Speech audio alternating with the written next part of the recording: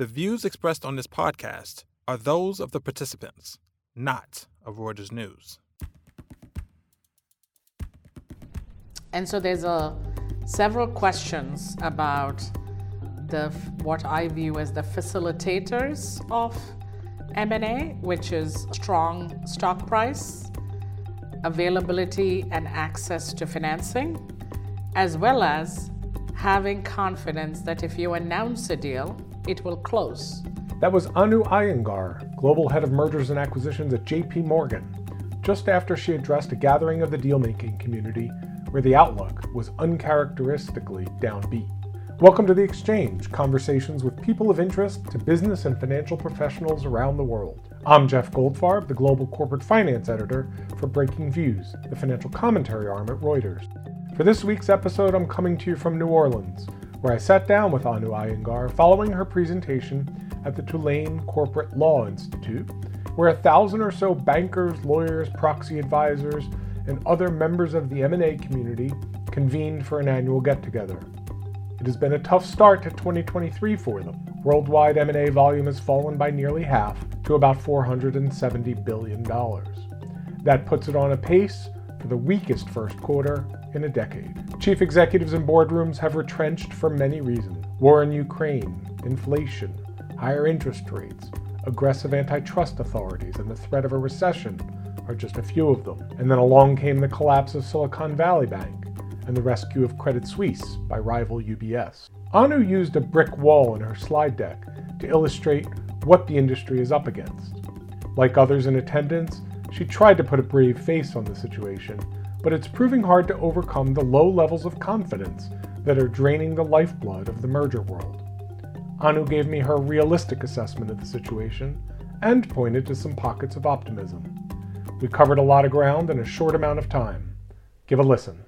So Anu, you were just had the sort of the dubious honor of being the banker at the center of this somewhat big legal conference. And you started out your presentation with this idea of like a brick wall that's kind of M&A practitioners are up against. Talk us through some of the bricks that are in that wall as a start. Thanks for having this conversation. And it is interesting that in this environment, in some ways, a banker is more needed to explain what is going on, whether it is to clients or even the legal community. And so that is actually interesting because when everything is going smoothly, you need less explanations. In terms of the impediments that you see in the current environment, there is geopolitical risk. We are still in the middle of a war. There is continued concerns about China and what may happen there in addition to Russia, Ukraine. Plus, there is economic risk, rising inflation or not tempered inflation, rising interest rates. So what does it mean for growth in the economy? How strong is the consumer? How strong will the consumer continue to be? M&A, which is strong, you have stock price, about the availability and access to financing, broader, as well as in terms of having confidence that if you announce a deal, it will close. And the regulatory challenges, the increased level of litigation on deals, and the increased time between signing and closing also increases uncertainty. And uncertainty is not good for M&A.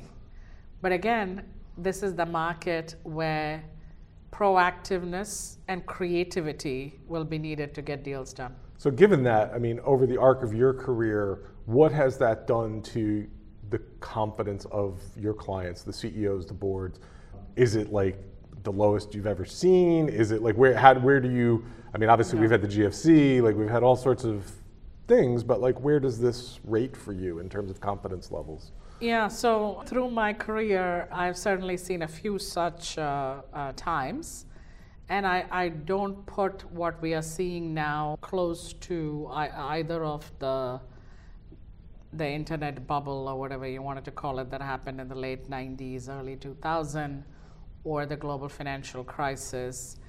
There are some similarities to the COVID shutdown because there was a time when you had to adjust to a new normal.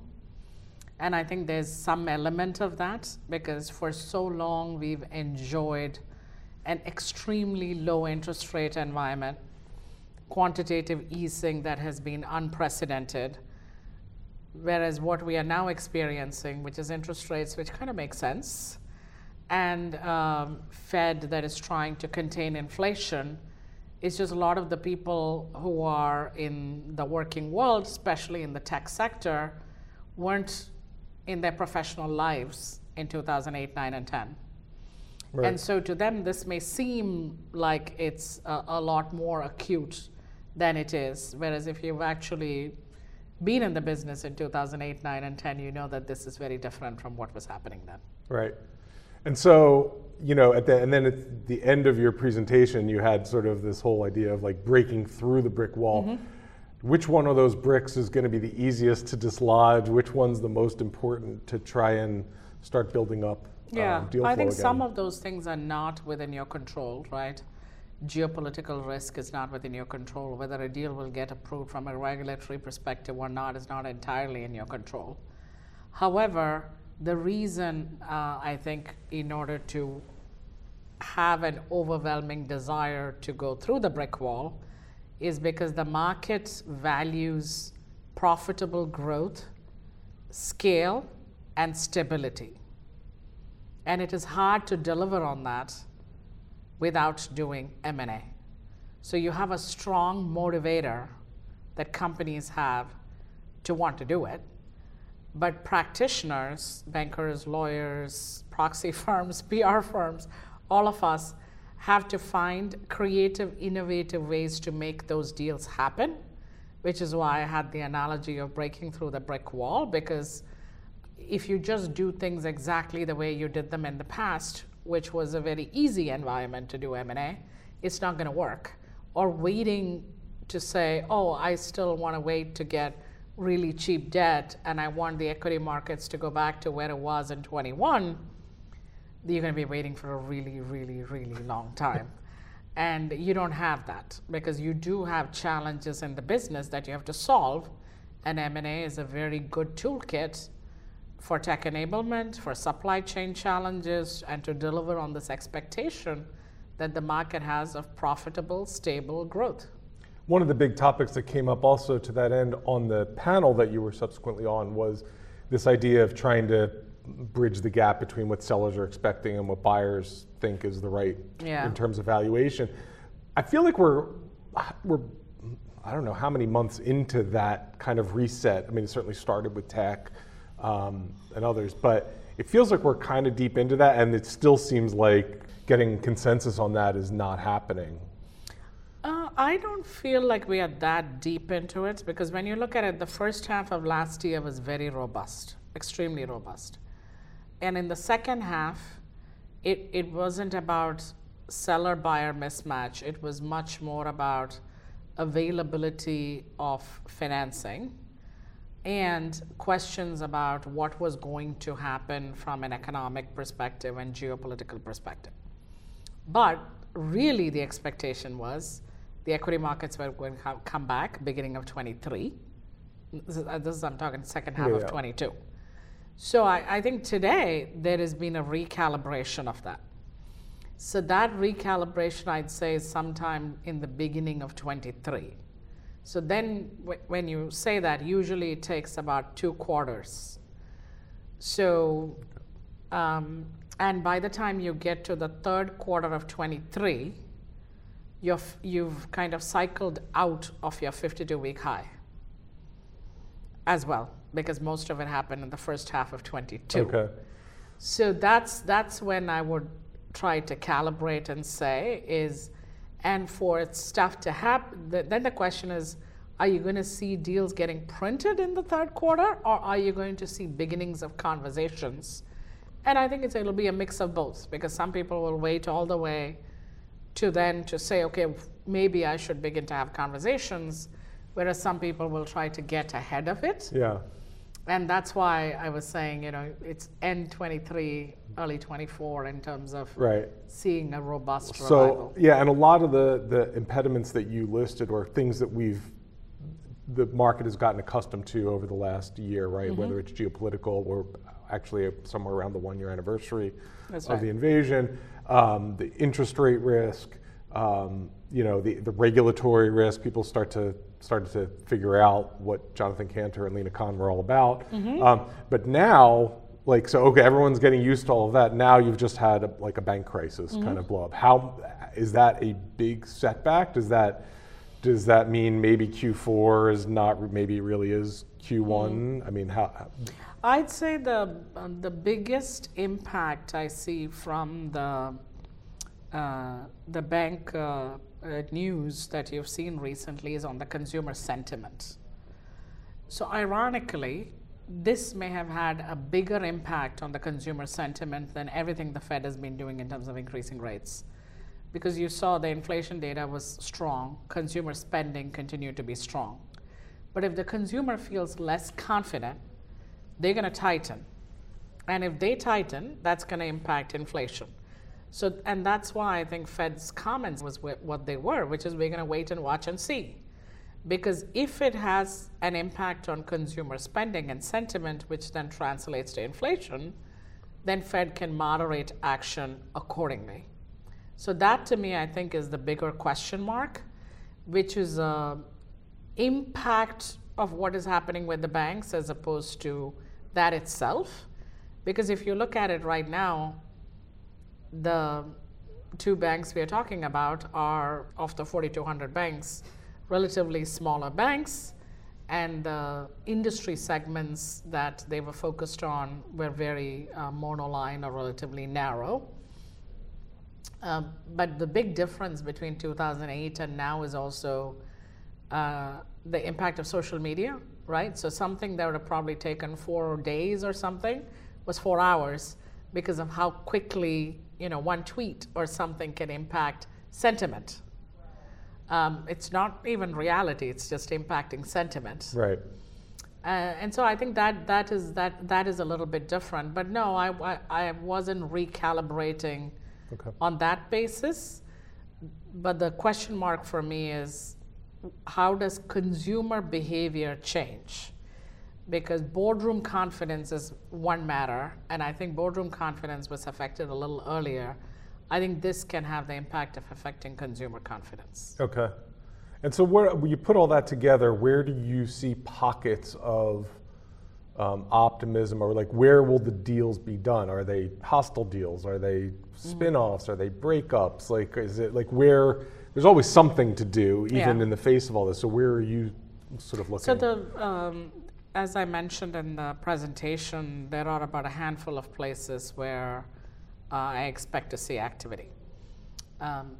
Increased level of unsolicited conversations, where a seller is not proactively putting themselves up for sale, but a logical buyer is coming and knocking on their door and trying to have a conversation to figure out if there is a meeting of the minds and if there is a way to bridge value in order to get something done.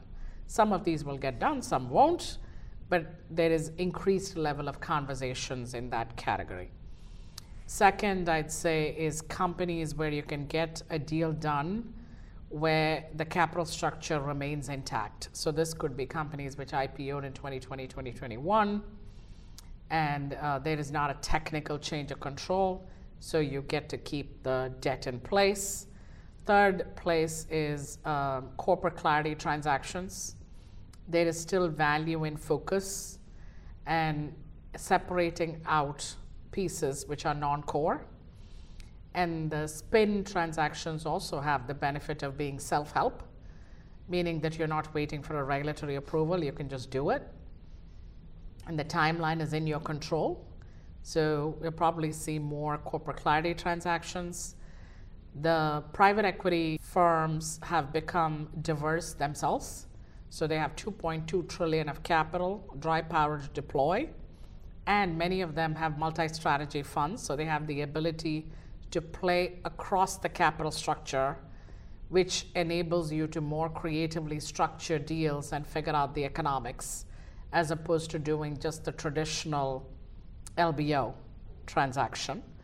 And the last one, which we haven't seen as much of, but in some ways should be easier to do, is stock for stock deals. Because if both the stocks are depressed, then there is a corporate finance argument to do stock for stock deals, even though you've really seen cash being the predominant currency that has been used in the last several years because people want the certainty of cash. But if people get comfortable in doing stock for stock deals, even with long regulatory timelines, that could be another avenue also. Interesting. What, the talk at the end of last year obviously was about private equity, really focused on that and the dry powder that's available. There were knowns about the financing markets on that. You've just been involved, I think, with all three of the big transactions that came out. I guess the question people have is like, is the market reopening? Is this like is that these anomalous, these deals? What's going to happen? What's your view on private equity now? Well, JPMorgan is fully open for business. And like you said, we were involved in all the deals in the market, and we are responsibly deploying capital. We did that last year, and we are doing that this year also. And I'd say in addition to that, there is plenty of capital that is available in the banking system, right? So if you look at some of these deals, there are several banks who participated in it. And in addition to the banking route, you also have private credit market, which did not exist in 2008, 9, and 10, which is over $1 trillion in size.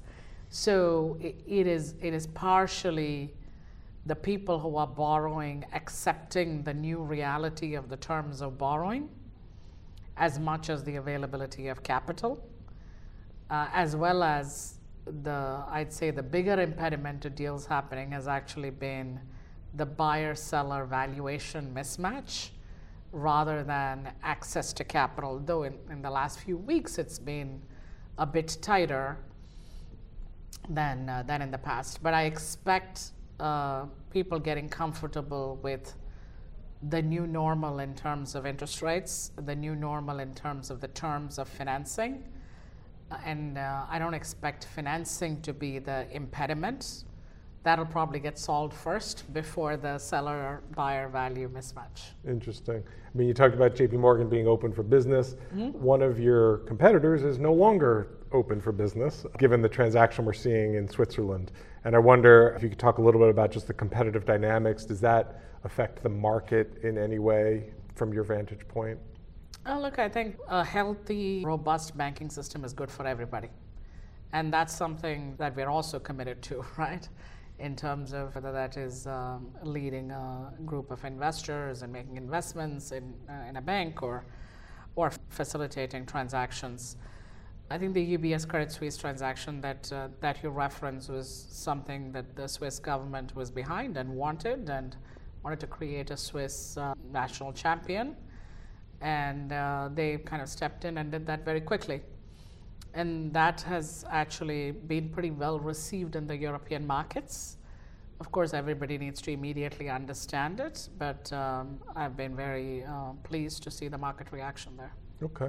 And then just to sort of tie a bow on everything, I guess, what was your sentiment sort of coming in, preparing for the presentation you were going to give, and then the feedback that you've heard, the meetings you've had, the people you've talked to, how are you coming away? Like, is there synchronicity, or has your view been swayed based on what you're hearing from the people here?